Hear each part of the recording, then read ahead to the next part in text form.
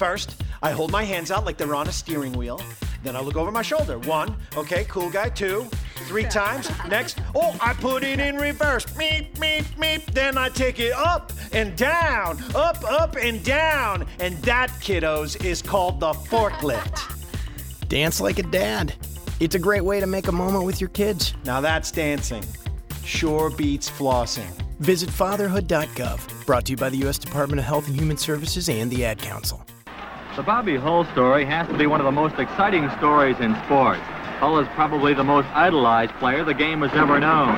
After 15 record-filled years with the Chicago Blackhawks, Bobby Hull joined the World Hockey Association by signing a multi-million-dollar contract that made sports history.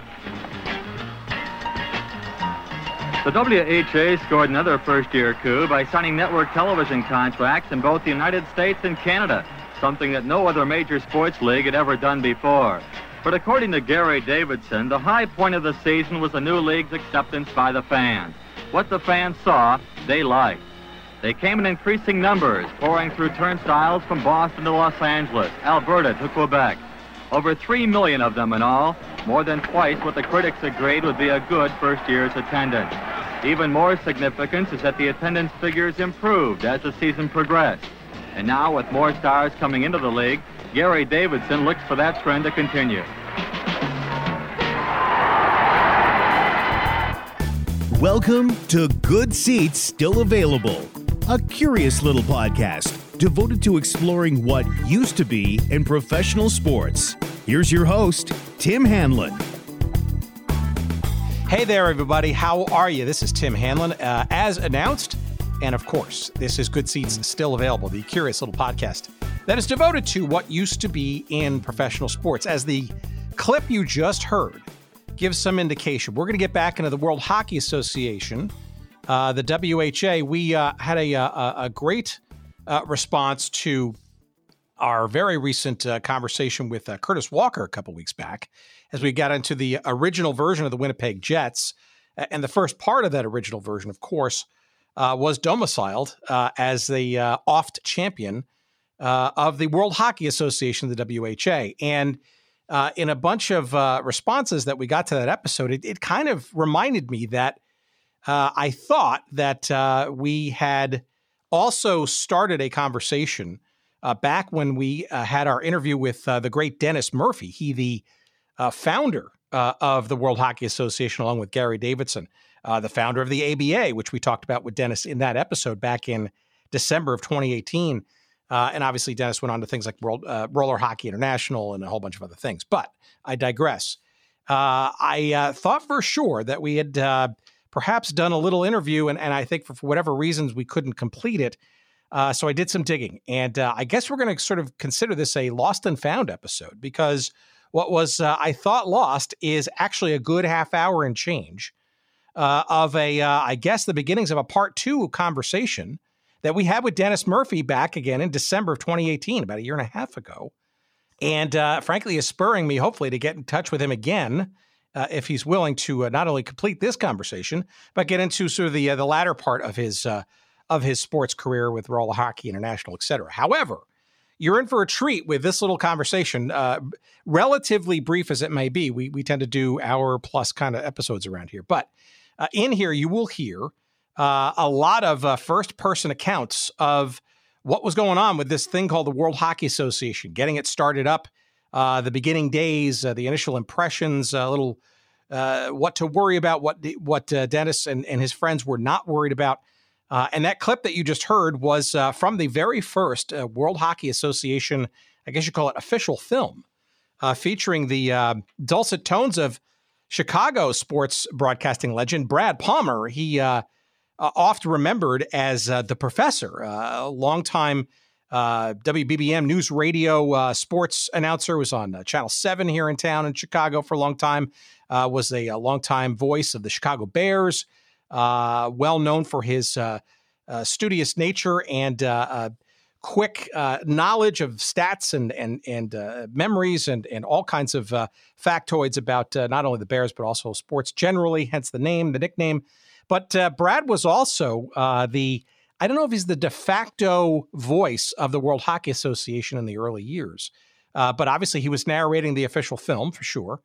And he was also the voice of the Chicago Cougars of the WHA, who played in the, I don't know what are the charitable ways of describing the International Amphitheater, but let's put it this way. It was probably not the highest order arena either in Chicago or frankly anywhere to play hockey. Maybe only beaten, so to speak, in terms of I don't want to call it decrepitness, but minor leagueness, I guess, from where Philadelphia was playing, the Blazers, where I think was in Cherry Hill, New Jersey, or maybe that was the Jersey Golden Knights or whatever. But whatever, Camden, whatever. There was a facility there in South Jersey that either Philadelphia or one of the incarnations of the New York franchise became the Jersey Knights had to play in.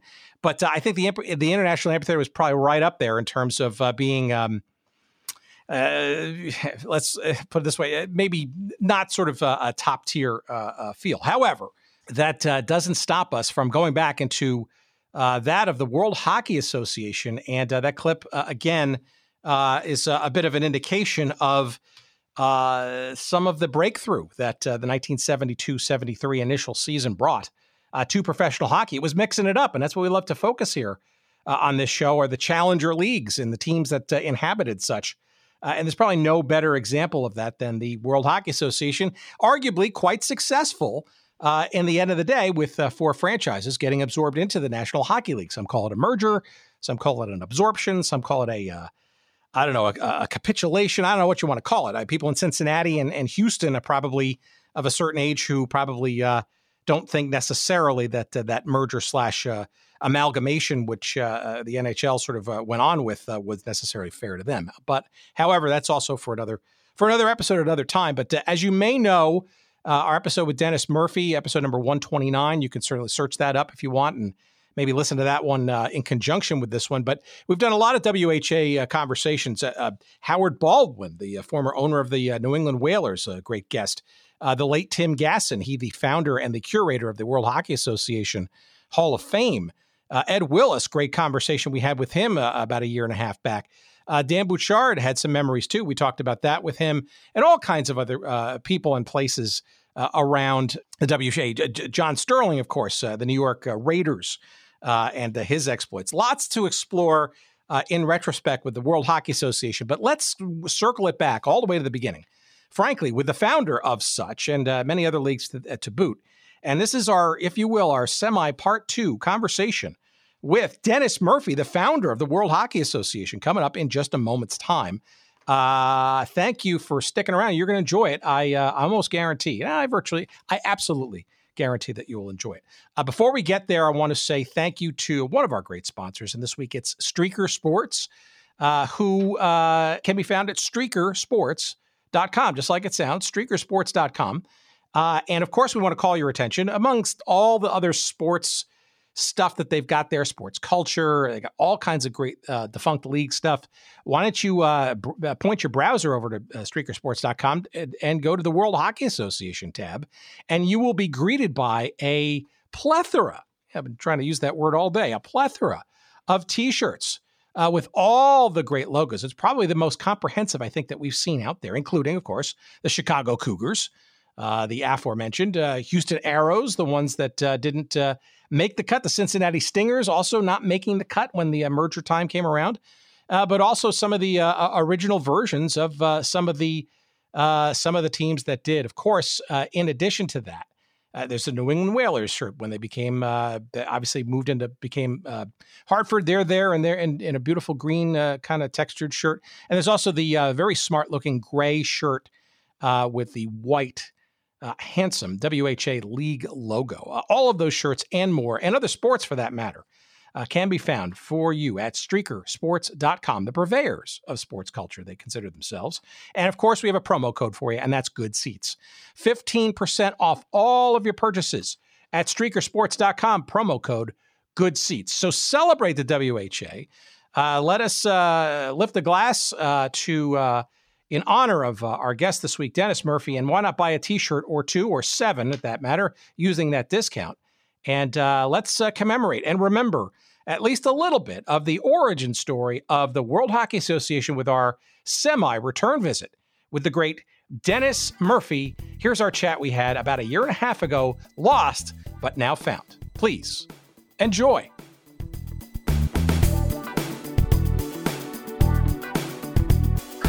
So when we last were discussing, we were kind of getting out of the ABA, and what I'd really love to be able to do is get a sense of how you moved or considered going from the ABA and getting that off the ground to an entirely new endeavor with pro hockey. What was going through your mind? Well, when we were in Miami, my owner, Tom Carney, who's a banker, wanted to sell the team. And So this, he I'm sorry, told- this is the Miami Floridians of the ABA. That is correct. Okay, got it. And he wanted to sell the team. So a guy from New York by the name of Ned Doyle bought the team from Tom. And so when he bought the team from Tom, he had his own people, of course. And so I decided, together with my family, to go back to California. So we're in California, and all of a sudden the thought came to me, well, we made basketball happen, so maybe we can do it in hockey, because I didn't know too much about hockey. So I had a good friend Russell Knott, who turned out to be a good friend. He suggested that, maybe we get a hold of one of his friends who lived in Canada. And so we did. And the guy was named Bill Hunter, Hunter, Bill Hunter. And Bill used to go to Palm Springs often. So that's where he met Russell Knott. So he said, oh, sure, let me talk to this guy Murphy. So Russell set up a meeting for me and Bill Hunter. And Hunter was very active in hockey in Canada, especially with the Edmonton team. So we got talking, and he had a couple other friends, one by the name of Ben Hatskin from Winnipeg, another one by Scotty Monroe from Calgary. So we invited him to come down to California. I got together with my partners, Gary and Don Reagan, and they said, yeah, let's have them come down to California. So they came to California, the three of them, and we took them to a hockey game, and they loved it, and we talked hockey, and Bill said, I think I'm interested in working with you guys. So he started working with us, and we got the thing going, and I started traveling again and meeting a lot of people in the United States and Canada. We got it going again, and that's how it all started. Yeah, so all of a sudden you're getting quite the reputation, I guess, with your now second league. But to back up for a second, you mentioned obviously Don Reagan, but two other people that, for our audience, just to clarify, one, the Gary is Gary Davidson, of course, your partner in crime on the ABA and other things to come. And the Jerry who is the Jerry? I think I know, but maybe you can tell our audience who this Jerry character is. Oh, did I say Jerry? I mean Russell Knott. Did I mention him? Oh, got it. Okay, I thought you were referring to Jerry Saperstein, who I guess was not part of this. No, Jerry Saperstein turned out, as you realize more and more as we go along, he turned out to be one of my very best friends. Matter of fact, we talk every week, so he's a very, very good friend of mine. And he's in Florida now. Yeah. So, well, I guess we'll get to Jerry in later endeavors, but he was not part of the WHA part, right? No, he wasn't part of the WHA, although he was interested in becoming part. I just didn't have a spot for him at that time. Got it. Interesting. Okay, so let me ask you this then. So it seems to me that one of the major concepts around the idea of going after the NHL with a new hockey league was this reserve clause. Is that a correct assessment that you felt? That is the correct assessment, and Don Regan did a wonderful job in presenting it to the courts, and we won the battle with the National Hockey League.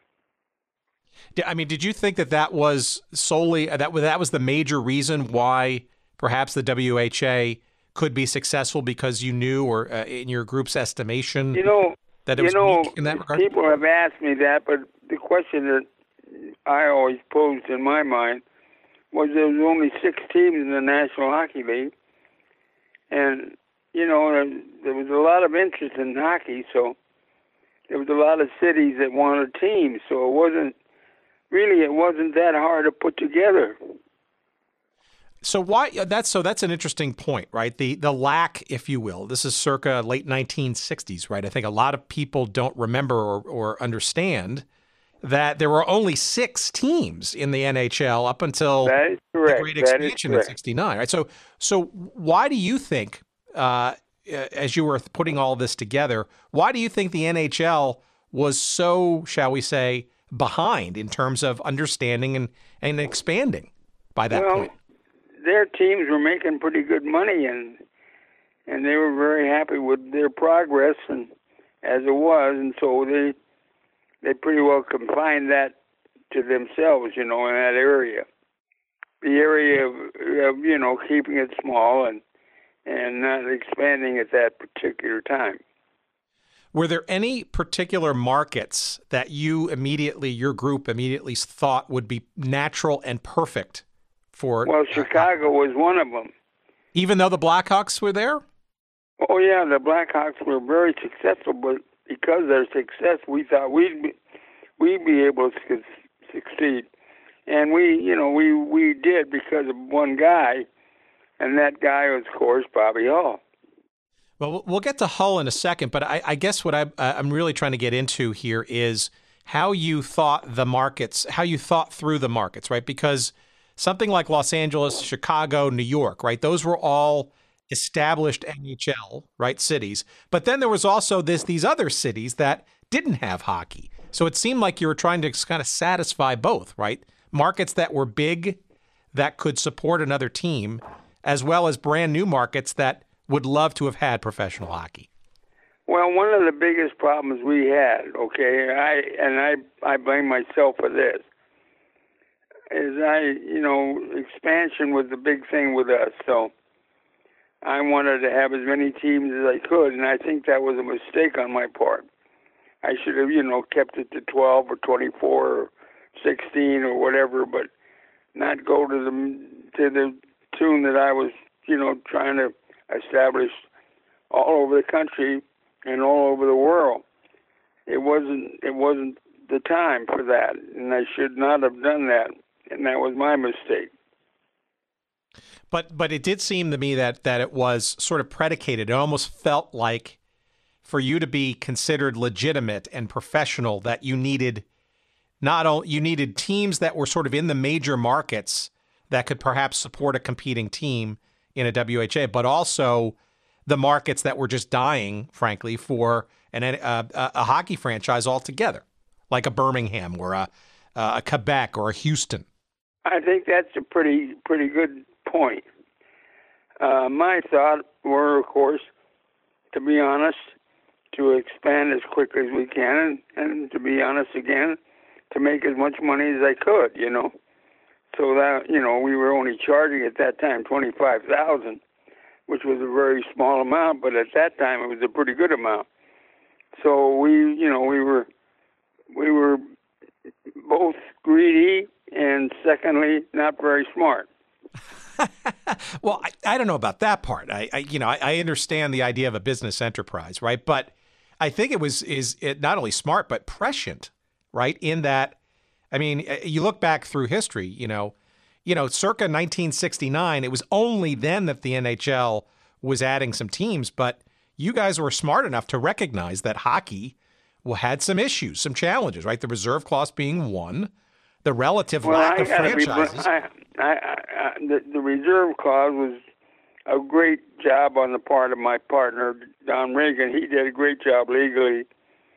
And because of that, we were able to make a breakthrough. And that, I think National Hockey League thought they would win that case, and they made a mistake, just like we all do.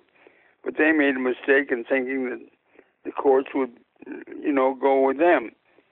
And they did not. They went with us. So that was our luck. But I guess that also, though, really stirred up a teapot of dissatisfaction by the players, not only in the players were as normal at that time. They were not paid very much. And, of course, with us coming into the scene, their salaries increased, immensely. So we were a dream to them, really, because we helped them get what they should have gotten in the first place. So let me talk about that then. So what is the thinking as you get ready to find these teams and franchises and owners about players? What is your strategy, right? Obviously, we can talk about the Bobby Hull thing, right, which was part of a bigger strategy. Was it to literally raid some big players, or was it to find a whole sort of host of other players that just didn't have the opportunity to play professionally and give them a working wage? What was the strategy for players?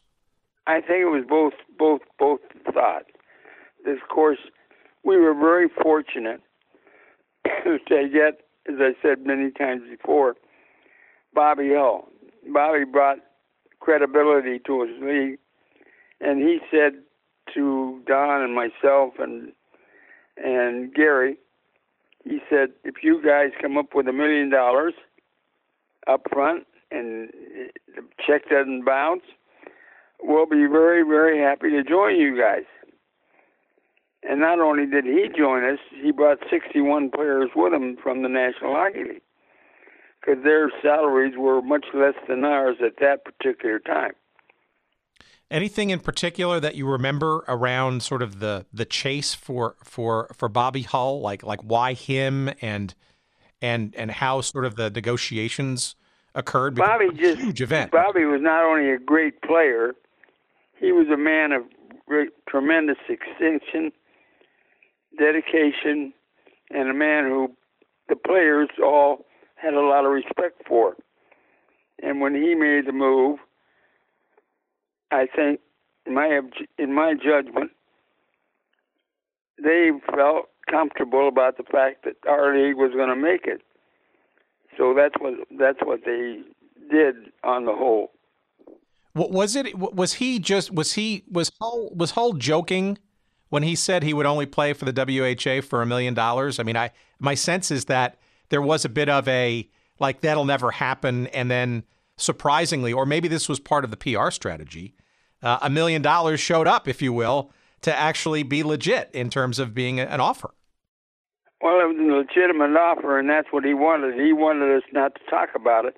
He wanted us to show us the green. So we did it, and that, I think, was the big breaking point. Let me ask you about the Jets and their offer, right? How much of that offer for him, for Hull, was a collective effort on the league, and perhaps was it a shared expense, right, where Winnipeg wasn't the only ones shelling out that kind of money? Was it a collective effort as much as it was the Winnipeg Jets' effort? It was an absolute collective effort. Okay. Everybody pitched in. And some pitched in higher than others, but they realized that was a big breaking point, and so they all pitched in, and that was not hard to do. It was the guys just came up with it. Doesn't that, though, I'm surprised, though, because, and we've gone back and forth in our previous episodes about sort of central ownership versus a franchise model, right? And you just described a franchise model as kind of the, obviously for the ABA and for the WHA, and frankly, most of your sports endeavors were franchise-oriented. Yet, here you're talking about something that's sort of for the betterment of the league. How do you balance that, where franchise owners kind of want to do their own thing and make their own way, and yet you want to get them to collectively do something like getting Bobby Hull? Well, I think our ownership, the guys that we picked, were men who had successful businesses, and they realized more than ever that you needed something to go by. And Bobby Hull was our answer. And he turned out to be, and then from him, of course, we got Gordie Howe, and then we got Wayne Gretzky. I mean, you couldn't get three better names than those three in hockey. So I think our ownership, we had a good group of owners, and they all realized, and most of them were very successful in their businesses, and they felt that this was the way to go, and that's what Gary and I and Don did. We went that way with them, and thank goodness we did, because Bobby was that kind of a person.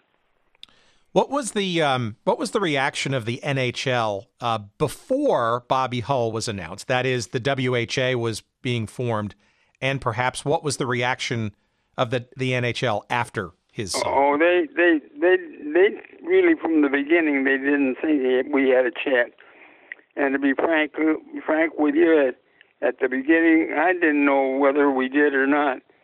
And thank goodness we had the right type of owners, and Gary and Don, and we made the right decisions. So is it fair to say that the NHL kind of didn't give you much credit at the early part, and that was to their detriment and your early success in terms of getting attention and players? Well, we found out later that there were other people who had tried to start leagues too, and they didn't do it. So I think the National Hockey League just felt like we did about baseball, that they were too strong, and nobody would tangle with them. And we made up our mind that was not the case, and so we went forward and did it.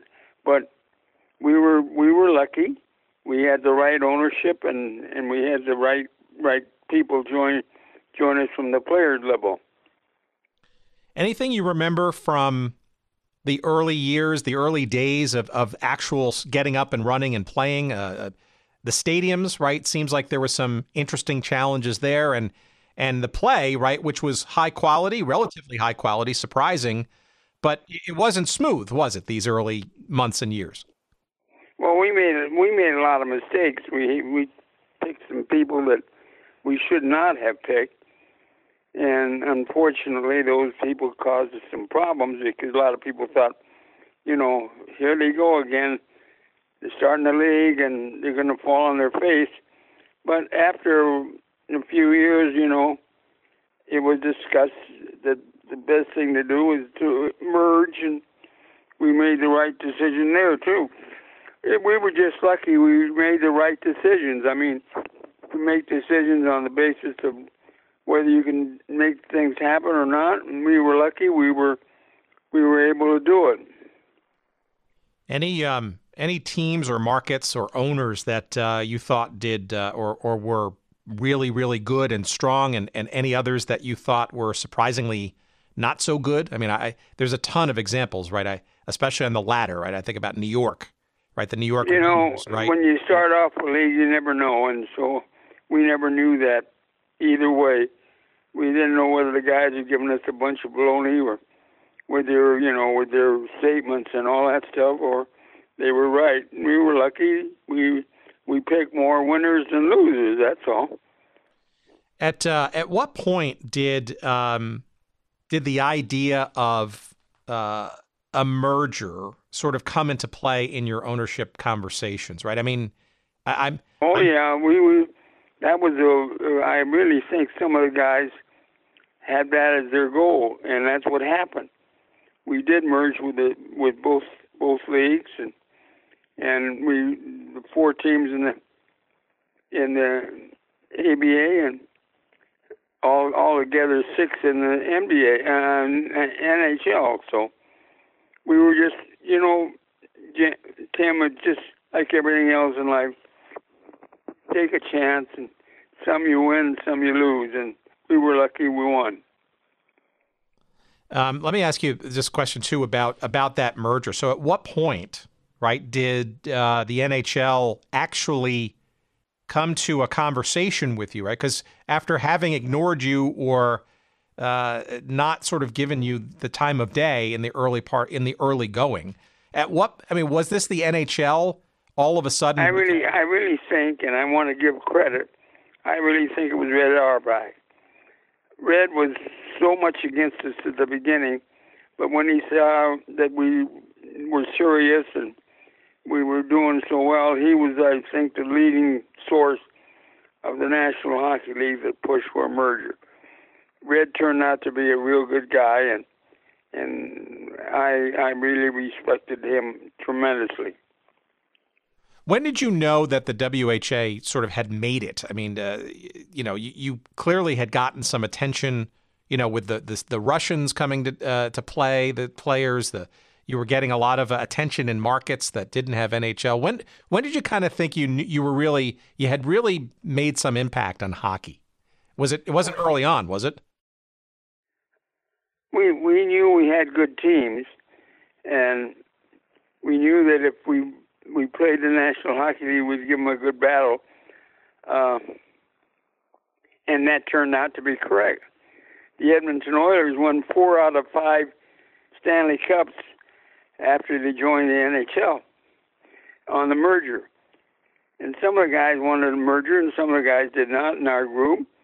And the National Hockey League and us agreed that 4 or 5 of our teams would go over with them, and that's what happened. Do you remember anything about which teams, like how the selection of the teams that were going to be merged occurred? Because I'm sure there were a few hurt feelings by some that were taken, like Cincinnati. Of course, Edmonton, Winnipeg, Calgary, Quebec City, were teams that were natural. They wanted to go into the National Hockey League. It was something that was always in their mind, and we were the source, and so that was what made it happen as far as the merger is concerned. The Canadians especially, and they pushed real hard for it, and they were right, and thank goodness they were, because Edmonton, Winnipeg, and all the other teams that did very well with the National Hockey League. As did Hartford, right, which was the only one from the United States that sort of made it. I guess my question is, my understanding is, man, maybe you remember the specifics, maybe you don't, that there were, from what I understand, 2 other teams that were kind of in the mix that kind of got shut out, that being Birmingham and Cincinnati. Anything? Yeah, they wanted teams badly, and they had the financial backing. But, the National Hockey League, they were in control, really, basically, of the merger because we were asking them to go in with them. If it had been the other way, maybe we would have been the same way, but that's what happened. We went in with them. Okay, what about the legacy of the WHA? There were a bunch of rules, new rule changes, and obviously some quality players too. Is there anything that stands out in your mind as the WHA sort of flavor of hockey being different than the NHL and its legacy? Like overtime, I think, was a WHA. That was our idea, right? Oh yeah, we had good rules. They had good rules, and we just combined the two and went from there. But basically, to be honest with you, I had very little to do with after they got together on the merger. So I didn't spend a lot of time in that area because at that particular time I was also working with team tennis. So I was pretty busy, and so I didn't spend the time on the merger. But the guys who did a good job, I thought, and I hope they're doing a good job today, and I think they are. So let's just hope that things keep going well for everybody in hockey.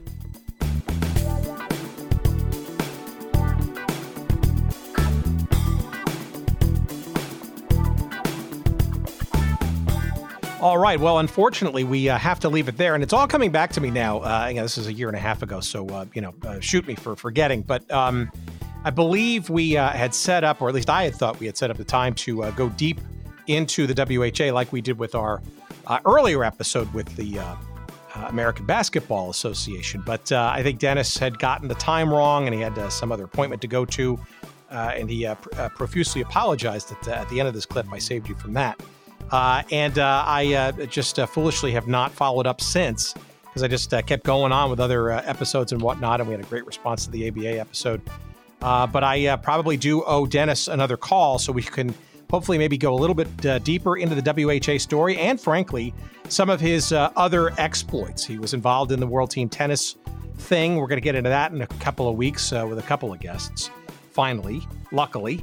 And certainly Roller Hockey International, which we've had a cup of coffee with our pal Richard Neil Graham. And we have another episode probably featuring a very special guest going to be related to that as well. So, Dennis, if you're listening, we will probably try to give you a buzz sometime in the weeks ahead, and maybe we can sort of complete the circle of all of your Challenger League goodness that we bow reverentially in your general direction, in thanks to sports fans, or from sports fans all over the place.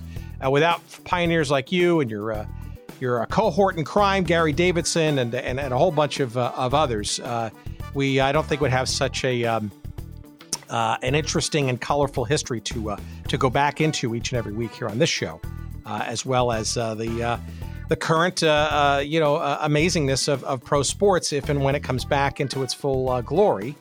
A lot of the pioneering efforts and vanguards of those things that we enjoy today came from a lot of your innovations back in the day. All right, we want to, before we run, thank you for not only listening, but for following us on social media. We're at all kinds of different places. You'll find us on Instagram at Good Seats Still Available. You'll find us on Twitter at Good Seats Still. There is a Facebook page devoted to us, so just search us up there. And if you forget all of that and just want more, all the various episodes that you just may have missed, why don't you point your browser, whatever version of Firefox or Microsoft Edge or Chrome, whatever you use these days, to goodseatsstillavailable.com. Yep, that's our website. Every single stinking episode, including this little mini Lost and Found, will be found literally and figuratively on that site. Of course, why don't you make your life a lot easier by just simply subscribing to wherever you get your podcasts? That's the easier thing to do, for God's sakes. But either way, please continue to come and enjoy our little drizzle of content that we throw out each and every week to you in our silly little genre of forgotten sports. We appreciate your passion, your interest, your proverbial cards and letters. You want to send us some email, go ahead. We're at hello@goodseatsstillavailable.com. And, don't forget, on the website, just if you search for it, I need to call it out a little bit more easily, but there is a little link in there, if you just search around for it, to get onto our weekly email newsletter. Just give us your name and your email address, and we will not share it with anybody. No spam, we promise. But we will send you each and every week a little head start to what will be the topic du, I don't know, it's whatever the French word is for week. Because we do it every week, and we'd like to send a little early advance notice to our friends to be in the know. Just sign up for that email newsletter on the website. One last bit of news, let's say, not news, but thanks, kudos, if you will, to our pal Jerry Payne down in Metro Atlanta, who is safely distancing from all that might ill him and his colleagues down there. He's doing all the right things, and including, of course, putting all of our editing pieces together for this episode and all of our episodes to date. And we appreciate his efforts, as always. It's Jerry Payne, Audio Excellence. And this week, once again, he has risen to the call. We appreciate him. We appreciate you. And I thank you tremendously for listening. And let's leave you again with, we always look for an excuse for, great theme songs and great audio. And although we've played it before, why the hell won't we play it again? Because it's probably the best and maybe the only that I know of. If you know of any others, please let me know. The theme song, the best theme song, maybe the only theme song of the WHA's motley crew of teams, and that, of course, being the New England and then Hartford Whalers. Here it is. It's the song you know, you love, you can't live without it. It's the Brass Bonanza. Here it comes. Take care, everybody. See you next week.